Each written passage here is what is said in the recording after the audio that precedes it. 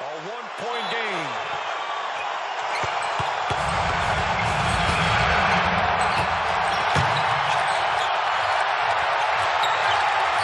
Bryant for the win.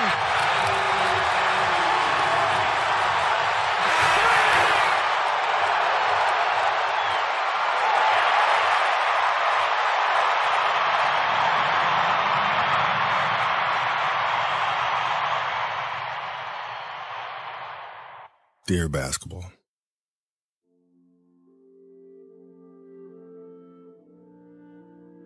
From the moment I started rolling my dad's tube socks and shooting imaginary game-winning shots in the Great Western Forum, I knew one thing was real. I fell in love with you. A love so deep, I gave you my all. From my mind and body to my spirit and soul. As a 6-year-old boy, deeply in love with you, I never saw the end of the tunnel. I only saw myself running out of one. And so I ran. I ran up and down every court after every loose ball for you. You asked for my hustle. I gave you my heart. Because it came with so much more. I played through the sweat and the hurt.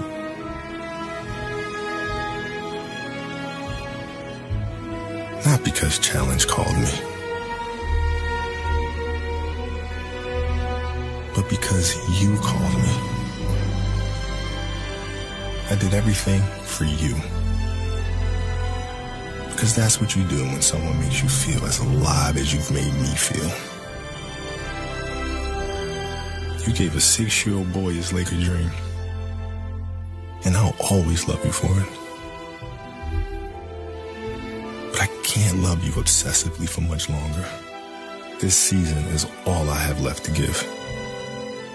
My heart can take the pounding. My mind can handle the grind. But my body knows it's time to say goodbye. And that's okay. I'm ready to let you go. I want you to know now, so we both can savor every moment we have left together. The good and the bad. We have given each other all that we have. And we both know, no matter what I do next, I'll always be that kid with the rolled up socks, garbage can in the corner, 5 seconds on the clock, ball in my hands. 5, 4, 3, 2, 1.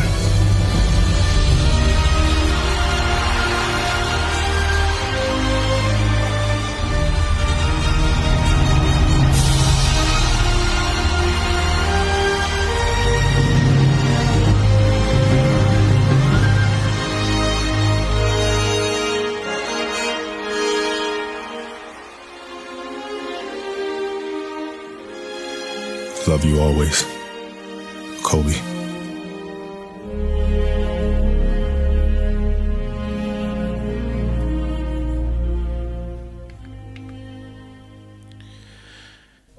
Man, how's that feel?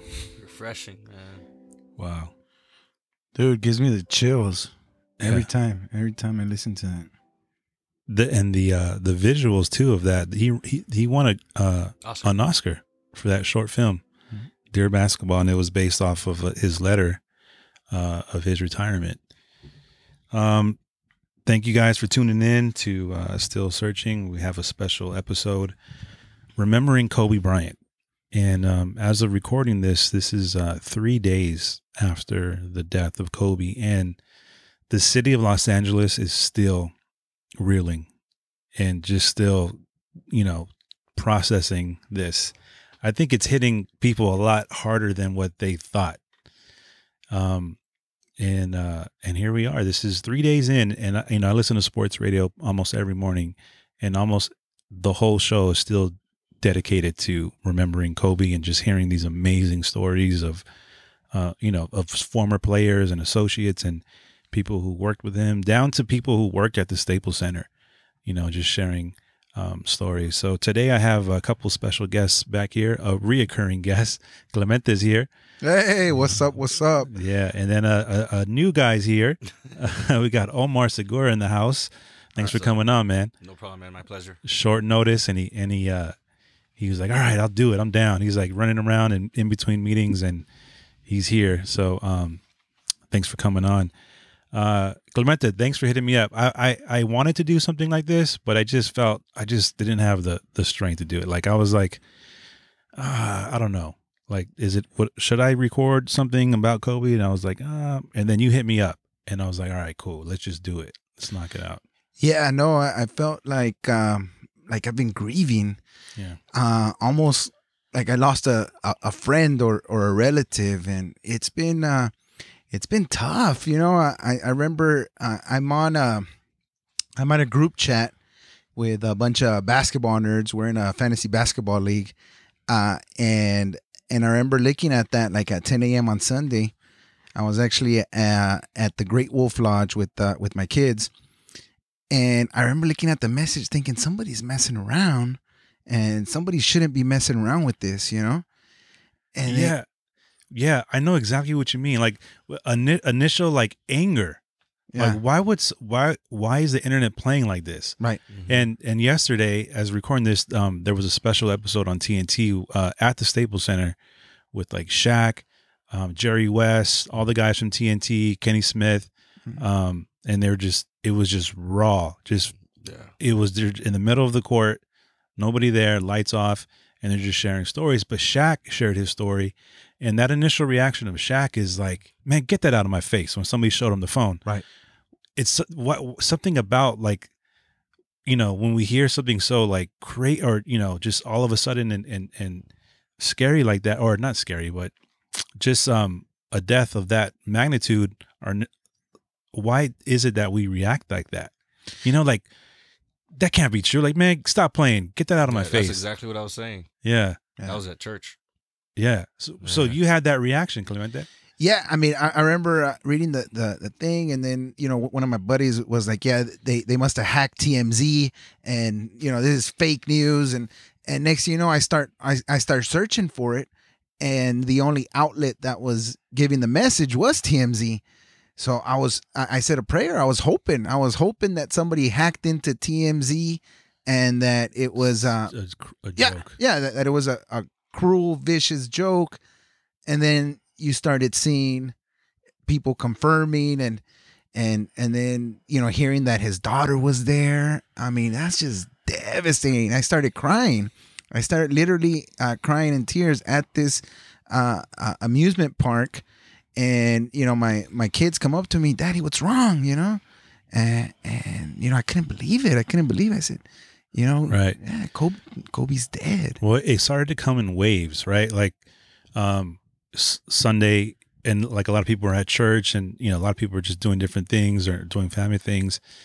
I remember seeing it on Facebook, like instantly somebody posted it. And I was like, what? No way. And it was so fast. Like TMZ had it so fast. I went to Google, and, you just search Kobe Bryant, and it was still talking about LeBron surpassing him the night before. Right. So that was the news. They didn't show anything. I was like, oh, that ain't real. I just blew it off. I'm like, no, there's no way. And then I hop on Twitter. Twitter's like where it's at. If you want, the latest breaking news, you got to hop on Twitter. And then boom, it just started getting picked up. And I'm like, what? No way. I come out, I tell the family, I'm like, hey, Kobe was in a helicopter accident. He's dead. And they were like, what? They were all like, what the heck? And we turn on the news, and then it's still, nobody really wanted to confirm it because it was TMZ. Right. And TMZ always breaks the latest stuff, and almost to like, you guys need to chill. Like let the family know first. But and then it started coming out, and then we started hearing rumors of like, oh man, Rick Fox was on there. Yeah. Then they started saying all of his girls were on there, and then they weren't saying much, right? Because they don't really know yet. And then man, then like that's when I really cried when they confirmed that his daughter was on. Right, Gigi. Yeah. Gigi was on, and I was like, oh my God. Like, I couldn't believe it. As a father, As a dad. of a of a girl or Two your girls. boy, right? Yeah. Or yeah. Yeah. For both. Just a father. I put myself in that position too. I mean, being the same age as Kobe, having 4 kids, you put yourself in that feeling of vulnerability, right? What would my family, what would my kids do without me? And I was having this conversation with another buddy of mine, and Omar, I want to get your thoughts on it, but I feel that sometimes when we personalize something, right? When we put ourselves in those shoes, and I get it that, super famous athlete, Vanessa and his surviving girls, I get it that they're going to be financially well off, but that's not the point. The point is emotionally losing your father, losing your sister. How do you move on with that? Talk about a faith tester. That's it right there. Omar, I know that your faith is strong, brother. I just want to hear from you. What something like that would mean to you and your faith. Well, that's like the ultimate test for like, and I wept for her when I found out what happened. First, one of the daughters of the teacher told me, "Hey, Kobe died," and I was like, "No, that's not true." Like, nah, just stop kidding. I didn't want to believe it. And then I got a phone call from a good friend I played basketball with. He knows I'm a straight Kobe fan. He knows they call me Black Mamba on the court. And at that time, yeah. You got some skills. They call me that because I always try to represent Kobe Bryant. I love him. I try to practice his moves because I love Kobe Bryant. He inspired me. And he called me. He goes, "Man, dude, Kobe passed away." I was like, "You got to be kidding me!" And then I started getting my eyes watery, and then I got all these text messages from my basketball friends like, "Dude, Kobe died. Did you find out? Kobe died." And it kept hitting me over and over. And you were in church. And I was in church. So I was, during praise and worship, I started just crying out of control. I was just wondering, like, damn, Vanessa just lost her husband, amazing father, husband, and her daughter that had a future. So it broke me. And to your question, is like, Vanessa is pushed to the final. I mean, this is the most hardest thing of a wife can go through, is to lose when you're expecting to see them after the tournament or whatever the case is, whatever the plans were. You're expecting to see them, and now they're just gone. Right. And now your faith is going to be measured so tough with complexity that it's almost like you don't want to hear from anybody because you don't want to believe what happened. And right. as a wife that's going to have to raise the kids by themselves, knowing that they lost a good father and her daughter, it's just like I can't even imagine what she's going through. Yeah, it's just unbelievable. Yeah, it's so hard. I keep hearing a lot of people were just like, because that happened to me when I was a teenager. As far as like when somebody dies, and you get angry that somebody would tell you. I'm fascinated by this. I don't know what it is. When I was maybe 14. I grew up in a neighborhood where we had this older kid that we all looked up to. His name was Brandon. And in our neighborhood, like we were just outside, constantly outside, right? All the kids. And we kind of had like our block versus another block down the street, or, we lived on a cul-de-sac. Mm-hmm. And then there was another street that ran into our cul-de-sac. So it was Paddock and Oro Grande, right down the street and somewhere off Dronefield. And there was this kid who everybody looked up to because he was older. He was like 18, 19. And he kind of took me under his wing. Because like we used to have like these little fights, little Royal Rumbles, and we used to box and stuff with the kids from Oro Grande, and we were Paddock, and we would have football games, basketball games. But he lived on Oro Grande. And there was these punk white dudes that were there too. But he was a white kid. He was white, but he was like the coolest kid. He had like a lowered Acura, and like this is back in the 90s. Mm-hmm. And he taught me how to drive stick as like a 13, 14-year-old kid. So that's how I learned. And I ended up moving from that, all the little girls in the neighborhood, right? We used to mess around, just, do kid stuff, go in the bushes and like, 5 minutes of whatever kind of thing, stuff like that. Right. But I ended up moving from the neighborhood, and he passed away in a car accident, on the freeway. And I lived in Arleta, and this is in the 90s, right? We didn't have cell phones. You couldn't text. There was no Instagram. Right. You actually called the house, right? And back in those days, people and kids and girls used to play on the phone all the time. Like in Friday, right? The girlfriend's calling calling Craig, and the mom's like, you better tell that girl to stop calling. Yeah. Right. Yeah, So yeah. they used to play games like that at the house. And my dad worked from home, you know, as a pastor. So he was in the office studying, and he would get phone, you know, call and then just hang up, call and hang up. But then they used to do that stuff right after I had left. So they called me, some of the girls, and they're like, hey, Brandon died. And I think I cussed them out. I'm like, why would you joke like that? Right. Why would you joke? And I was mad. I was angry, and I hung up, and I never called them back because I didn't think it was real. And then I found out that, yeah, it was in fact real. Mhm. I'm still trying to process this. Like, why is it that when somebody dies like that, or somebody of that magnitude or that importance to you, like, we get mad? You know, that just blows my mind. I'm still, You know what my opinion is my opinion is like, this is the bottom line truth, and people could agree with me or not, but life is not fair. You know, life is not fair. We all have an expiration date. Yeah. We just don't know what year, what day, what month, what minute that we're gonna just go and, you know, we're gonna pass. So I feel you. so- Like we feel like we're getting cheated, like we're getting robbed. Yeah, like it's this, and I'm sure God is just shedding a tear too. Like, you know, this was an unexpected, tragic event that none of us expect, especially a guy like him who's just started his second part of his life after leaving a legacy through his basketball career, Right. and his daughter having a chance to go to UConn and, you know, play in WNBA. Right. So people get angry. They were because- talking about breaking barriers of having a female in the NBA. Right. I read that he was prepping Gigi to play with the boys, and that's I think that's the legacy that Kobe leaves, is that relentless pursuit to just tear down any walls. I was listening to an interview that he had with Patrick Bet-David, Oh yeah. and Good interview. and what he talks about is just so different than how you and I think. You know, he's talking about his new career and in animation, and of course he won an Oscar for that, right? But that was his new baby. That was his new business, and he talked about breaking barriers, gender barriers, and other types of barriers, because he wanted to make sure that his girls had an equal opportunity to play with the boys, not just in basketball, but in life. So to me, that's somebody that's revolutionary, somebody that is not going to conform to anything, and is just going to do whatever it takes to get his mission across.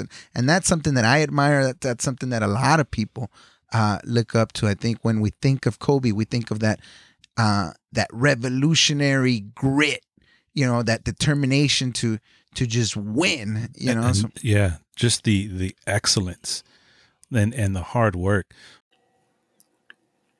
Hey guys, we're going to take a quick break and take this phone call with a lifelong Laker fan, King Dave 1, Dave Ariebo. So go ahead, man. No I mean, problem. whatever you want to share, bro, about Kobe, because I know you guys really, your family really looked up to him, or really, Yeah. looked highly on him. So Kobe's, you know, ingrained, and I think the thing that makes him different than most athletes is that for 20 seasons he spent with Lakers. So, you know, if you think about me, you know, I have a 19-year-old and a 23-year-old. They were raised with Kobe. You know, that's just facts. You know, there's no way of getting around it. My son still has his Lakers number 8 jersey, you know, for his first birthday, man. Wow. I think the thing, I know probably people have said this and I've heard it, but right off the bat, I said the thing that entwines everybody in LA Southern California is the Lakers. Because, I mean, yeah, you have your stragglers. You might have a few Clipper fans here and there, but pretty much LA is the Laker town. You know, you know, the Dodgers, there's some separation with the Angels. You got a lot of transplant people here, Giants fans, Yankees fans, of course. And, but the Lakers, for the most part, people that move here too, they become Laker fans. It's just, you know, and so, Kobe, I know he's a polarizing figure for anybody outside of LA, but inside of LA, it's something different. Yeah, it's different, bro. He's one of ours, right? So that's the difference. He's one of ours. So he's our guy. You know, not too many players spend 20 seasons. I mean, you might have the Dirk Nowitzki and Tim Duncan, but that's kind of unheard of now for players to spend 20 seasons with one franchise. Yeah. And for the most part, you know, successful seasons, whether he was winning a championship, whether he was winning scoring titles, you know, that one MVP, you know, or just bringing pure excitement, right? Just even the years that they were down, you know, Kobe hits, you know, a bank, you know, off the glass, game winner, and wins the game. Yeah. So, but the common thread with everybody in Los Angeles has been Lakers, and has been, you know, Kobe, and you know, it's different walks of life, different people. You know, just you got church. You know, you go to church, you find that common thread. It's Lakers, it's Kobe. You know, you go to work, same thing, and you normally wouldn't talk to these people because you just don't have much in common with them. The thing you have in common is Kobe and the Lakers, and everybody could always go into work and not have much to talk about because they don't have nothing in common. And somebody always has to say is, "Did you see Kobe last night?" Right. Oh, right. Talk about the game for 15 minutes. Yeah, and you're like, all right, that dude's cool now. We got something in common. That'll be it, you know. And for my family, we were Laker fans, man. And I can remember the 2001, you know, winning, you know, the championships, watching, you know, Shaq and Kobe teams with my dad, and how my kids, you know, in 2010 and 8, you know, watching those teams, you know, win again with a different lineup, you know, but still Kobe. Right. And if you think about it, you know, you begin the decade, Kobe wins a championship. You end the decade, start a new decade, Kobe wins a championship. Right. I mean, that's pretty crazy, man. That's you know, when you have kids, you know, that's a lifetime, a decade. You know, it's just like they can be 3 years old, and by the time at the end of the decade, they're a full-fledged teenager. You know, and that's a big difference. But that's how long he was in our lives, man. And the memories, it's pretty crazy because somebody told me, you know, how do you like somebody so much and you never met them? And I was like, that's a good point, man. I thought about it. It sounds funny, right? Like, oh man, right. you never even met the guy, right? You know he doesn't care about you. But it's not that, man. It's the memories. It's the memories associated with watching him, right? The memories that are created with your family, and how much joy. Yeah. You know what I mean? How much joy did he bring? You know, how much good times, you know, and heartbreak, right? You know, the times we lost. That's what makes it so much sweeter, right? When you go through those hard times and those down years. Exactly. It makes it so much better when you do get the chip. Exactly. You can bring up, you know, the good things and then all the bad things, you know, the case he had in Colorado, the injury, but getting through those things and persevering and becoming a champion again and staying with the Lakers and seeing him grow up. That's big too, right? You know, we literally see him grow up in front of our eyes, you know, from a kid. Right. So that's the difference, man. You just associate a lot of your life and how, you know, that memory and, you know, that championship or that heartache when they didn't win that, or, you know, Shaq leaves and just different stuff, man. So I think it's a powerful thing. I was blessed that to know that he was searching for God. I mean, that put me a little at peace that, he did go to church that morning. Puts me at peace. He was as a father, he was a good father, loved his girls, wanted to be there for them. And, but I think the thing that put my heart at peace is a few things I had heard him say. And then hearing that report that he went to church, the early service, 7 a.m. service, he took his daughter and they went and had communion. He was even there before 7. Yeah, Kobe, man. Yeah, he's there early. He was probably waiting for the priest to open up the sanctuary, bro. And he's like, "What's up?" Yeah. So that's a good point, man. He was praying. Let me get that body and that blood real quick. I gotta go. Exactly, bro. So it's I mean that hurts a little bit, man, because influence, right? So he had so much influence in the Mamba mentality and to push forward and to do a little extra.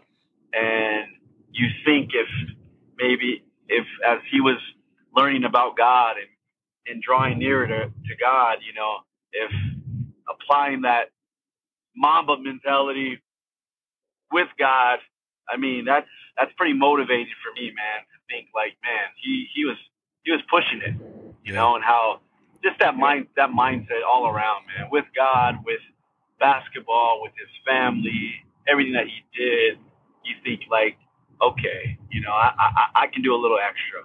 I can do a little bit more than what I'm giving. And I think if everybody did.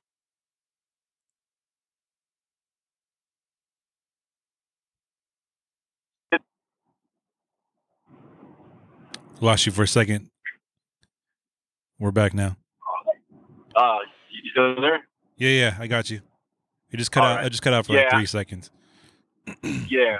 So I think, man, if we just apply that Mamba mentality and just do a little extra, in all we do, be a better place, man. There's sometimes we know reasons why people, die. We think, maybe they weren't living right, or maybe they didn't take care of themselves. And then you have somebody that dies like Kobe and his daughter, and you're like, wow, that doesn't make sense. That one hurts. You try to figure it out, and sometimes you figure it out in your own mind, and sometimes you're just like, yeah, this doesn't make sense. It seems unreal. And it's one of those things, man. But I think it's kind of drawn us together, and it's a reminder that life is short, that we're not promised tomorrow, and it's a little reminder for all of us, man.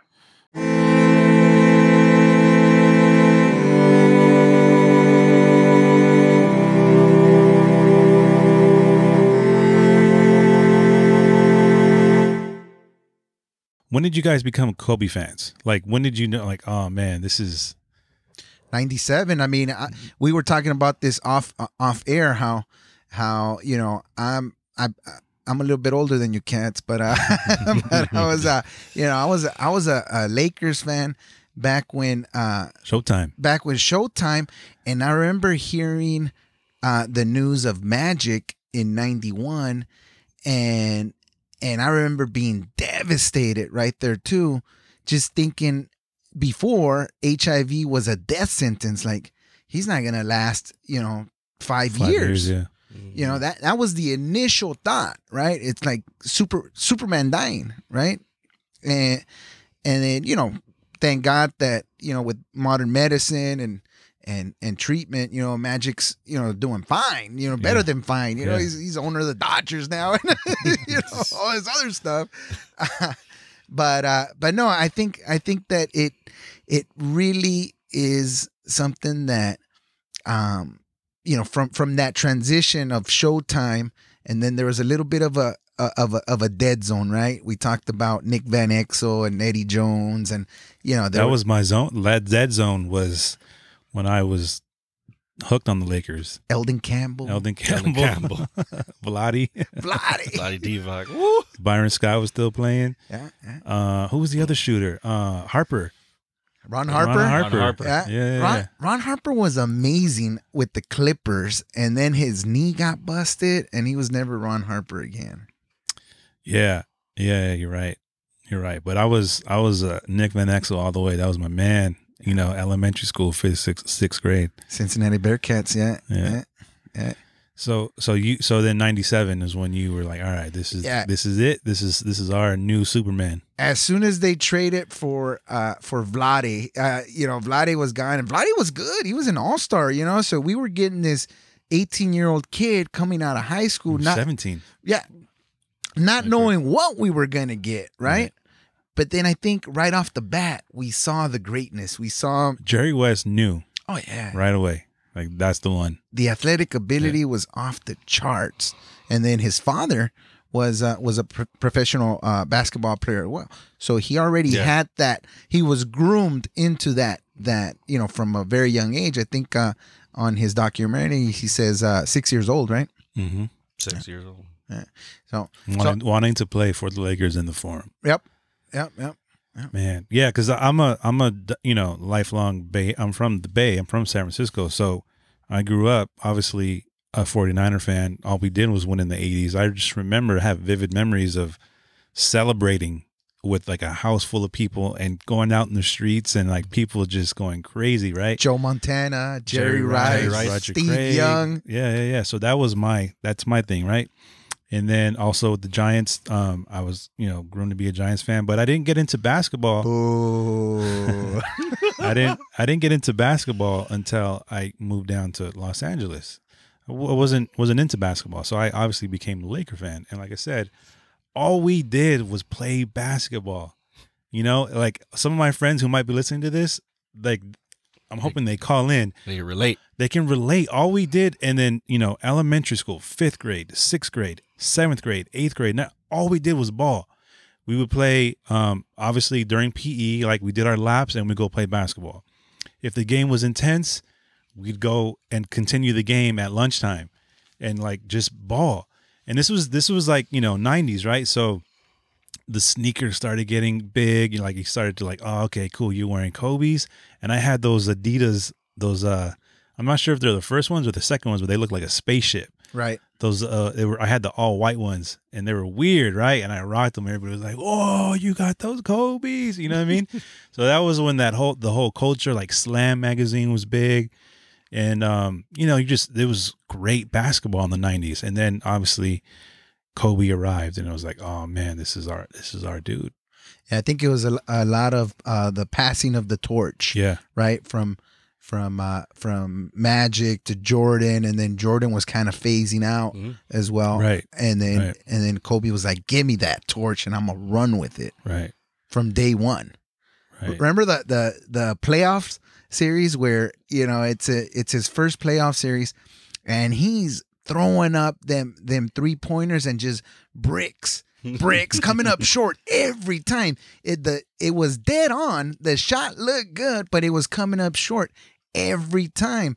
And I just remember thinking, this kid is gonna get it together in the offseason and he's just gonna become a monster come next season, because you can't teach that. You can't teach that those guts to keep on trying. And it doesn't matter if he failed. He kept on going for it over and over and over. That was part of what his big criticism, right? He just shoots too much. He don't pass.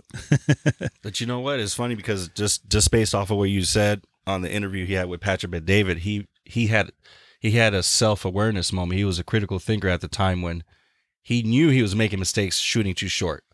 He goes, why am I shooting too short? It's because I'm not jumping. I don't have strong legs. So he started working on his legs, right? Started working on his legs. His shot was straight. But it was falling too short, like you just said, Clemente, but he worked on his legs and he finally got it. He was hitting everything. Right. And then we went through that period where we were winning championships.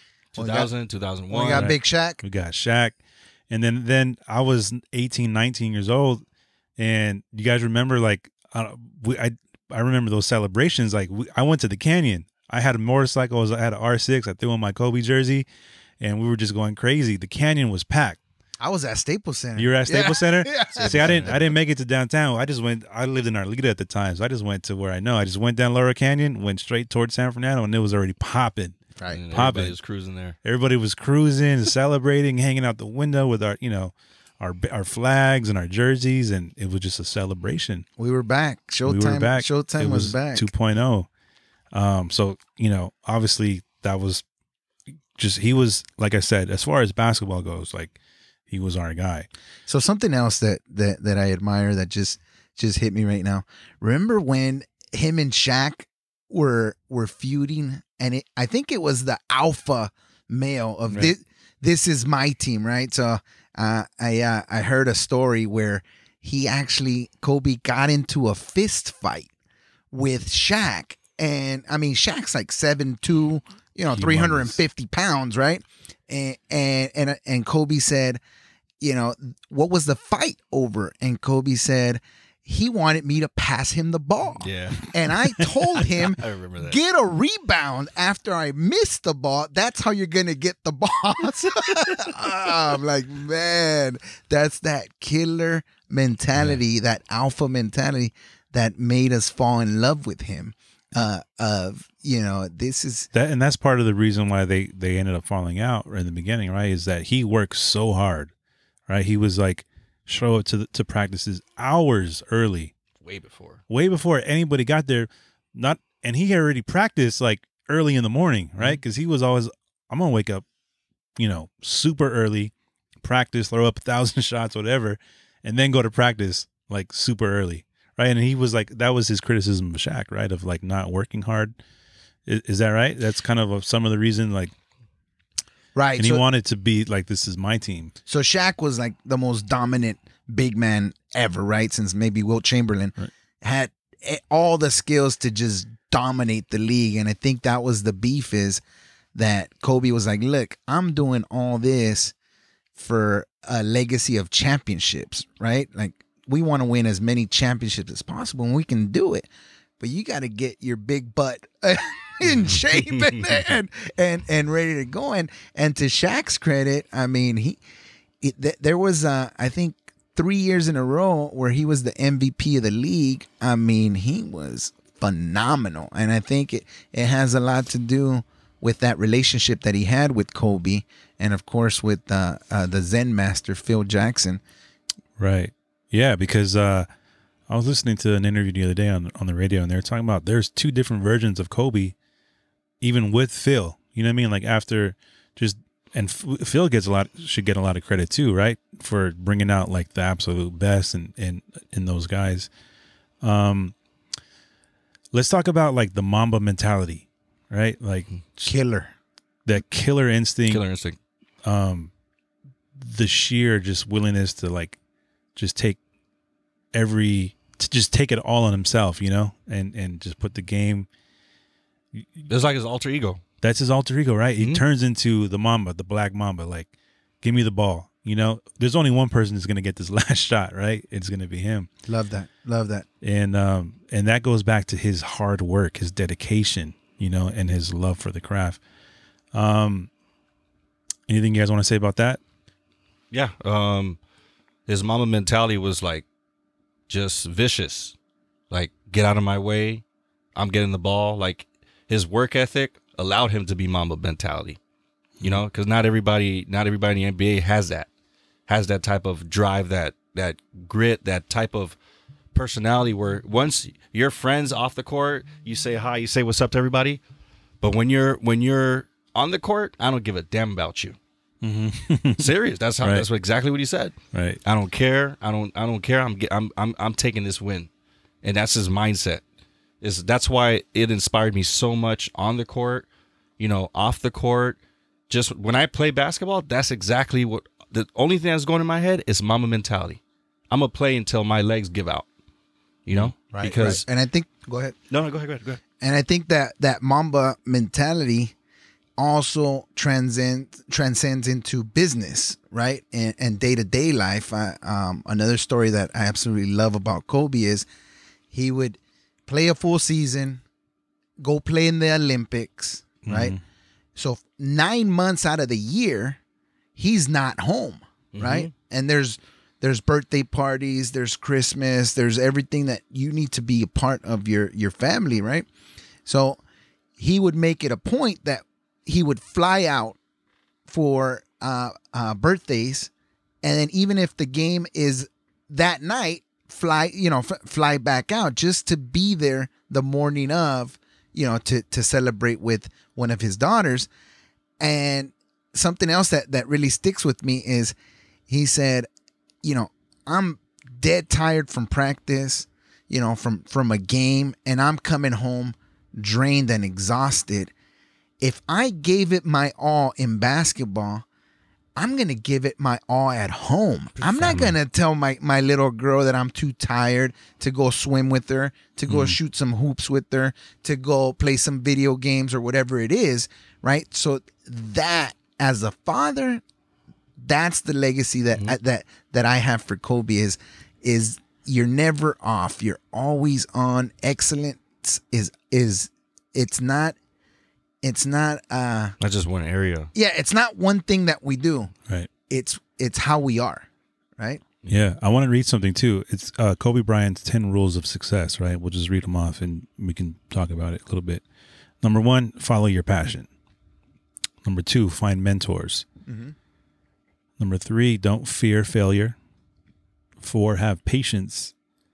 5, learn from failures. 6, focus on winning. 7, love what you do. 8, elevate others. 9, protect your dreams. And 10, learn from the best. Yep.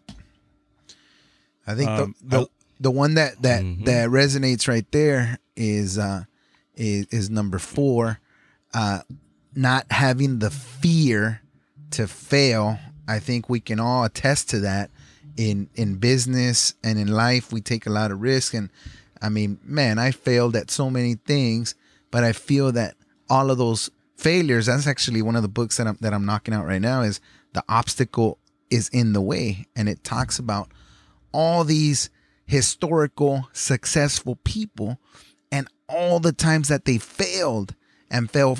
I think it's Wayne Gretzky that said, you miss 100% of the shots that you don't take. Yeah. So, right. Yeah. Very true. Yeah. I love the learning from your failure, right? Because even obviously like learning, making improvements to his game, but even, a lot of people aren't really wanting to talk about, the rape accusations, and learning from that, growing from that, making that right and changing, that's just something too, like, and then turning his life, like focusing on family and obviously having girls, focusing on them and trying to right that wrong, Right. And I think that there was some controversy over that. I think one of the writers at CNN tweeted out something about those rape allegations, and just the timing of it just really rubbed a lot of people the wrong way with not being sensitive to Vanessa and the girls, and I don't really feel too comfortable speaking too much on that topic just because I don't know all the details about it, but I do know that he was exonerated, right? Right. Yeah, I mean, it happened so long ago. I think we kind of disconnected from it, but it's not, I think it's important to, even like we only want to look at our highlights, right? Sure. But a lot of our highlights come from our lowlights, right? Like sometimes we make mistakes. Like, dude, I'm on my 2nd, 3rd, 4th chance. Right. You know what I mean? And I believe everybody deserves a second chance, multiple chances. Like, where would where would we be without those chances? So I'm really not too afraid to shy away from that. I think a lot of people have a past, and who's to say, you can't be great because of mistakes that you may have made. Sure. No, I totally 100% agree with that. And people can change, that's the other thing too, is like people can change. and they can better themselves. And it is obvious, you know, Right. that he did, and he grew from that. God forgives all of us, and we all fall short of the cross. We all make mistakes every day, you know. So I think that having that hope of, hey, even though I make a mistake today, I know that I can pick myself up, dust myself off, and go after it again. Mm-hmm. I want to play something from Kobe when he's I think he's addressing his daughters here. And Talia, Gianna, and Bianca. You know, I hope that tonight is not, you know, you guys know that, you know, if you do the work, you work hard enough, dreams come true. You know that, we all know that. But hopefully what you get from tonight is the understanding that those times when you get up early and you work hard, those times when you stay up late and you work hard, those times when you don't feel like working, you're too tired, you don't want to push yourself, but you do it anyway. That is actually the dream. That's the dream. It's not the destination, it's the journey. And if you guys can understand that, then what you'll see happen is that you won't accomplish your dreams. Your dreams won't come true. Something greater will. And if you guys can understand that, then I'm doing my job as a father. Thank you guys so much. Our daughters, Natalia, Gianna, and Bianca. Yep. Man, that's you know, that's the thing that hurts the most, is like the second part of his life. I know. I feel like it was going to even be greater. Yeah. Like he was going to do just so much. I mean, coming right out of retirement, drops a Grammy award-winning, you know, short film, building the Mamba Academy, pouring into his girl. And I love how he talks about Gigi's love for basketball. Like because he said he wasn't even watching it, right? When he retired, he was done. But she started to pick up that, you know, that legacy. And then it was like, all right. And then he was like able to turn it and pour into her and build her up. Fall back in love without putting himself there, and falling back in love with basketball more as a mentor and a coach to his daughter and to the other guys around there. So yeah. No, I'm going to play another clip where he's talking about that change, where it changed for him, where he's viewing the game through her eyes. Let me play that. So before Gigi got into basketball, I hardly watched it. But now that she's into basketball, we watch. It's on. She wants to watch it too. It's on every night. I love it. It's on every night, and I mean every game. I mean, she asked me to get the league pass on her phone and everything. Oh, She watches. I love it. Everything. So, you know, we'll watch. She likes watching Trae Young a lot. She watches Luka a lot. She watches James. She watches Russ. I mean, she watches Bron. She watches. Mm-hmm. Who you would watch? She watches who I would watch, right. I guess. I mean, right. and there's so many young, talented players out there. It's amazing. And when I took her to the Laker game, that's the first Laker game I've been to, I think, since my jersey retirement. Really. Mm-hmm. And we just had so much fun because for the first time I was seeing the game through her eyes. It wasn't me sitting there, you know, as an athlete or a player or something like that, and then, you know, it's like about me, and I don't like that. It was her. Like, she was having such a good time, and the players were coming up and saying hi to her, and you know, and Brian was talking about her fadeaway and all. You know, it was exciting, and she had such a great time. And as a father, I mean, that's all you want. That's all you can ask for. Yeah. That was a week before he was in the accident on the All the Smoke podcast. Wow, it's crazy, man. Yeah, again. You know, that's the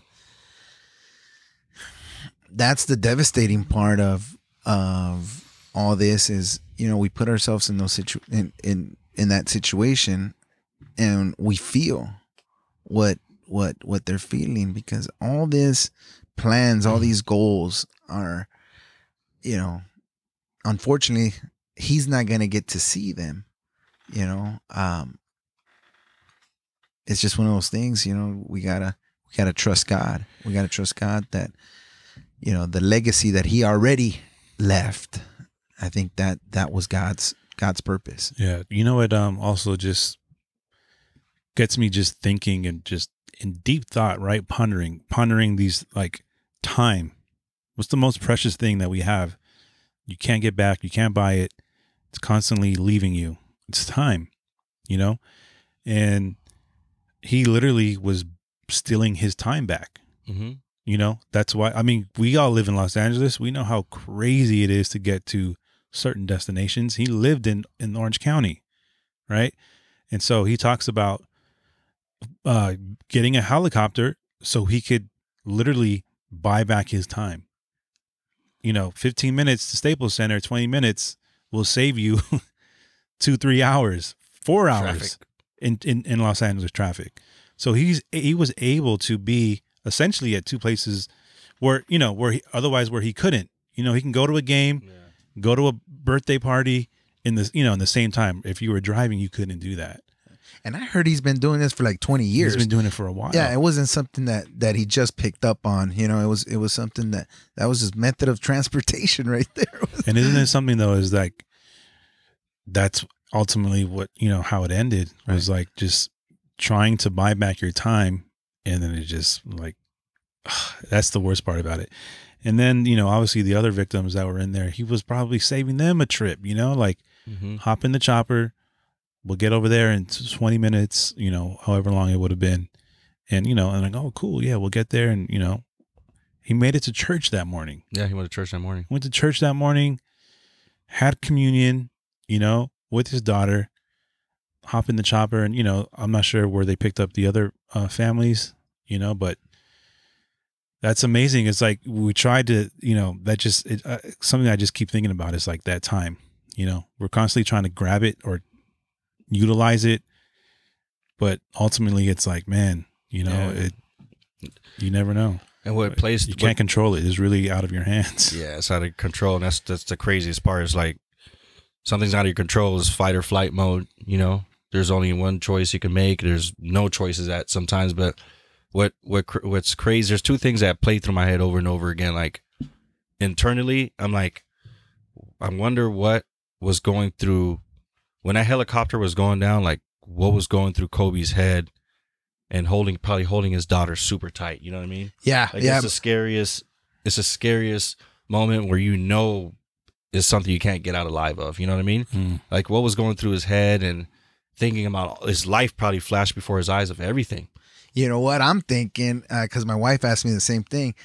I'm sure Kobe was like, hey, we're going to be all right. Everybody brace. You know, we're going to get through this. We're going to, you know, I'm pretty sure he was being the alpha dog, the captain, making sure that everybody, you know, felt that they were going to get through it, you know? So, you know, it's just, I think that's the lasting legacy that I want to hold on to for Kobe is just, you know, being that leader, you know, not only in basketball, but in life. Everywhere. Yeah.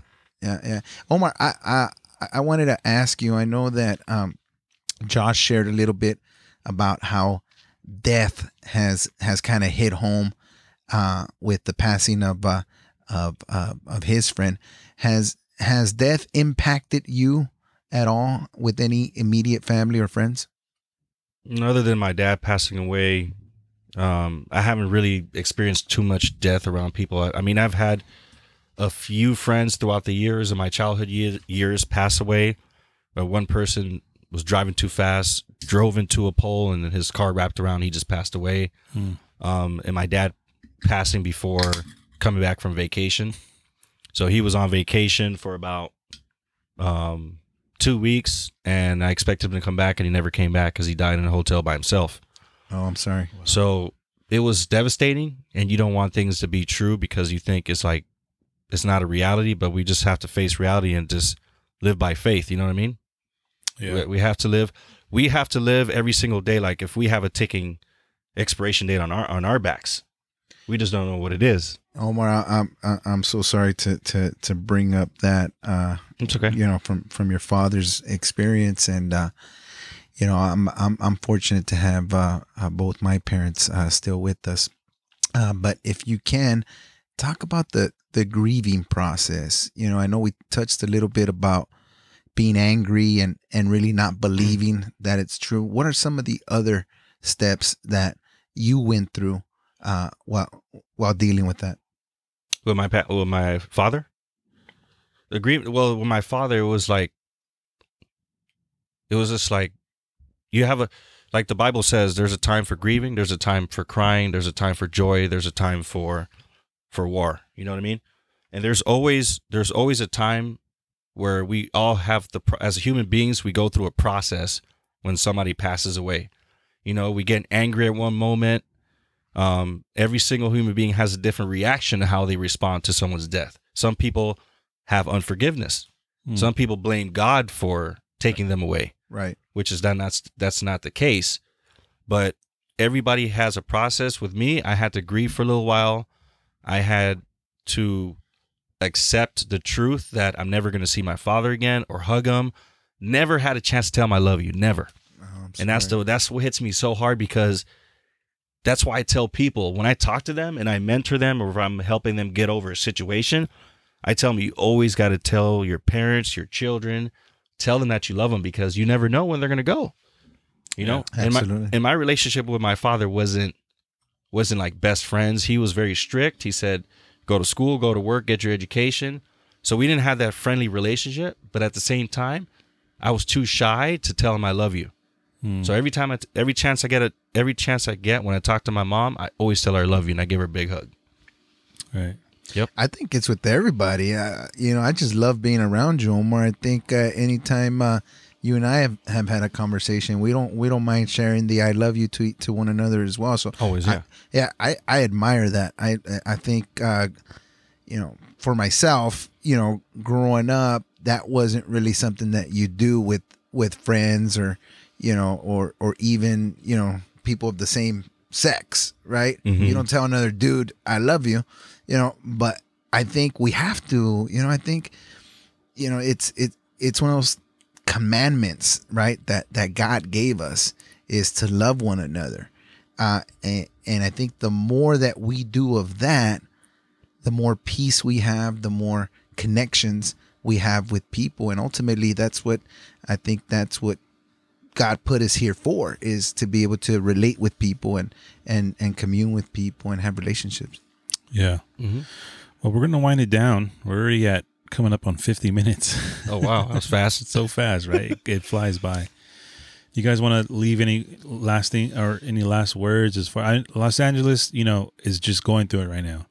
And, you know, I think we just all are still in shock and grieving. You know, like you said, a lot of us go through different grieving processes, but I love to remember like all the good stuff, you know. That's also part of the grieving process. 81, when he dropped 81, remember that? Yeah. Man, one of my favorites is when, and this, I got emotional when he did this, is when he dropped 60 on his last game. Oh man, that last game couldn't have been written any better. Tears in my eyes, man. I was like, and you saw it too, right? That Mamba mentality took his face change, and he was just, you know, gritting his teeth, and that, I mean, that it was just a perfect ending. It's perfect. It was a perfect ending. And I was like, dude, what other players would do this, man? On his last day, just retire, just going all out, 100%, coming back and winning the game. Yeah, I'm sure he was exhausted. More 60 game points than Jordan and LeBron put together. Did you know that?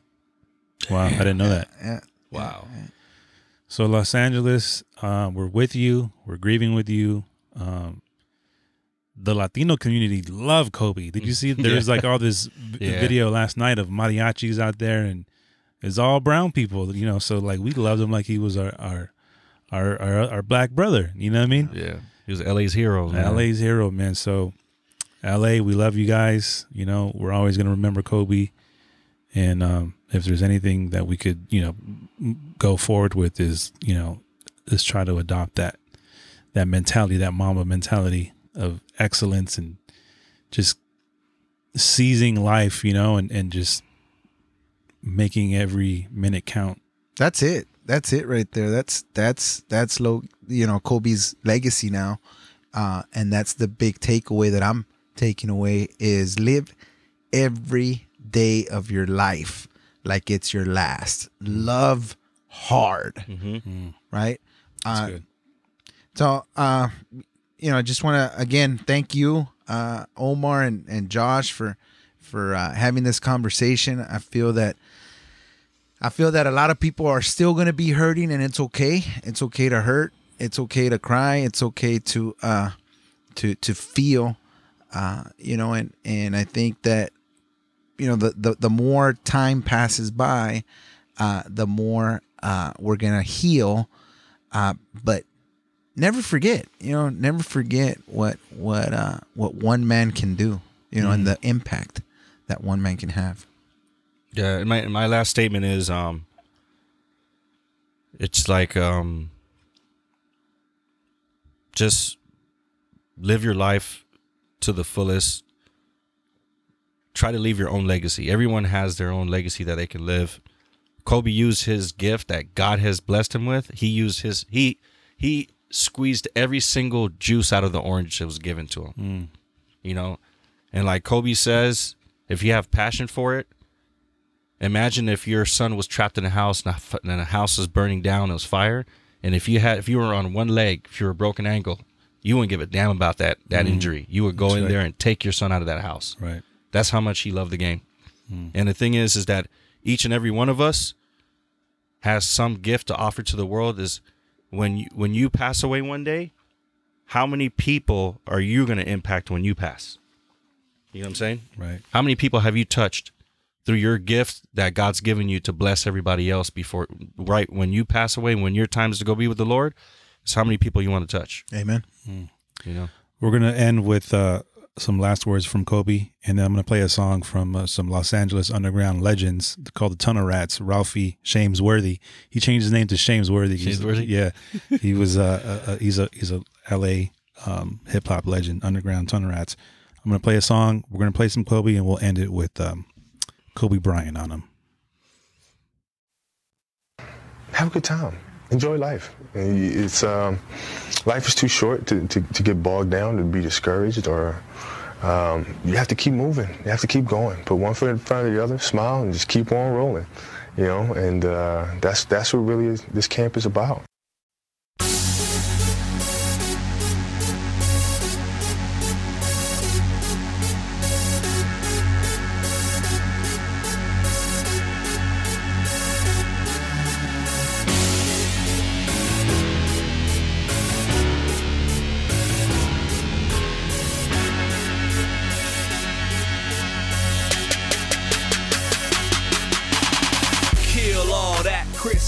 Still pass like Chris Paul. My 16s go pow like Gasol, with 8s and 24s like Kobe. Homie, nah, they can't hold me, y'all. Like the mayor of Clutch City, always staying calm. It's the reigning MVP. Should have been his second one.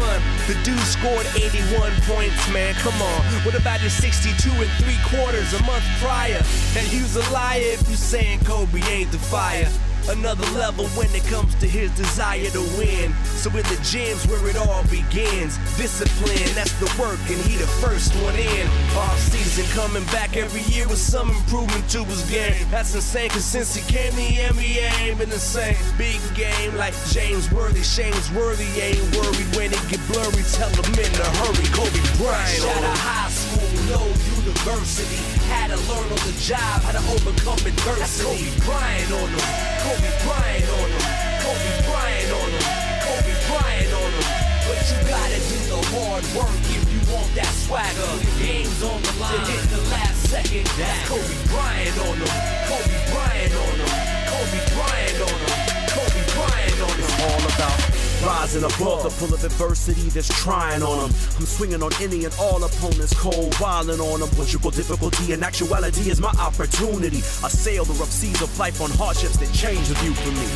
The object is growth and it's gain in the struggle. I'm learning from the pain and the trouble that taught me the game, and the hustle it brings meaning to the muscle. So I push beyond the limits, and the only one is the sky. So I take the leap and fly within it. It's more than just the shoes, it's bruises and paid dues. It's diligence and passion for smashing and stomping out your situation. Dance on circumstances, shoot for the impossible and understand it's possible. He's AJ in his heyday, it's magic and he's worthy. Get the rock to Kobe and it often ends tragically. Hit him with that crossover, split him up the middle quick, shake him out their shoes. Good gift, tried and true. Kobe Bryant. Fresh out of high school, no university. university. Had to learn on the job how to overcome adversity. That's Kobe Bryant on them. Kobe Bryant on them. Kobe Bryant on them. Kobe Bryant on them. But you gotta do the hard work if you want that swagger. The game's on the line to hit the last second. That's Kobe Bryant on them. Kobe Bryant on them. Kobe Bryant on them. Kobe Bryant. Check it out. I expose a mentiroso, foul Gasol on them. International, smashing fool, Sasha Boob on them. I'm filled with the word of God, so ice vein in the clutch. A sort of Jordan like shooter's touch, but far more, far more. Absurd learning curve, up this game, skip 4 grades. Humble like confident, so confident it's God sent. Beyond the sky limits when you're doing what you're made to do. Highlight real brilliance, that's evidence of diligence. Who in the league could get with this? Who got the lead in this conference? Do them like the Savior did the devil at the cross, kid. Bench warmers attempting to scrimmage a Kurt Warner. Pop Warner type to pop off at the mouth, right? I Kobe Bryant on them, giving fools something to lean on. Mess around and outscore your whole team on them. Cause when I win, we all win. That's Kobe Bryant thinking, Holmes. You can keep the MVP, I'd rather take the ring home. Fresh out of high school, no university. Had to learn on the job how to overcome adversity. That's Kobe Bryant on them. Kobe Bryant on them. Kobe Bryant on them. Kobe Bryant on them.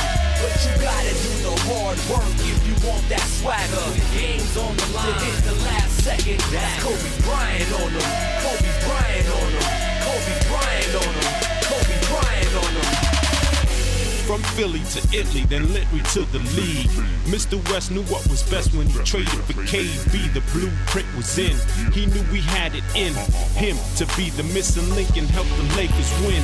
First with the crazy 8s, then them Hirachi skates. Now them Zoom Kobe 4s on the floor holding weight. The Black Mamba, he gon' put it on ya. Whether in the post, crossing up low, so wetting up from 23. They say he's the next 23, but I say he's the 24. Ain't no more. After him, the legend is living. We watch it, we witnessing history. That king is just a mystery. We're in the ring first and get with me, y'all coming. But until y'all do, we gon' keep seeking the truth.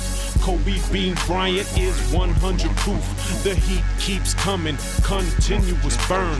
If y'all ain't never been to school, you are now, so learn. Kobe Bryant. Fresh out of high school, no university. Had to learn on the job how to overcome adversity. That's Kobe Bryant on them. Kobe Bryant on them. Kobe Bryant on them. Kobe Bryant on them. But you gotta do the hard work if you want that swagger. The game's on the line to hit the last second. That's Kobe Bryant on them.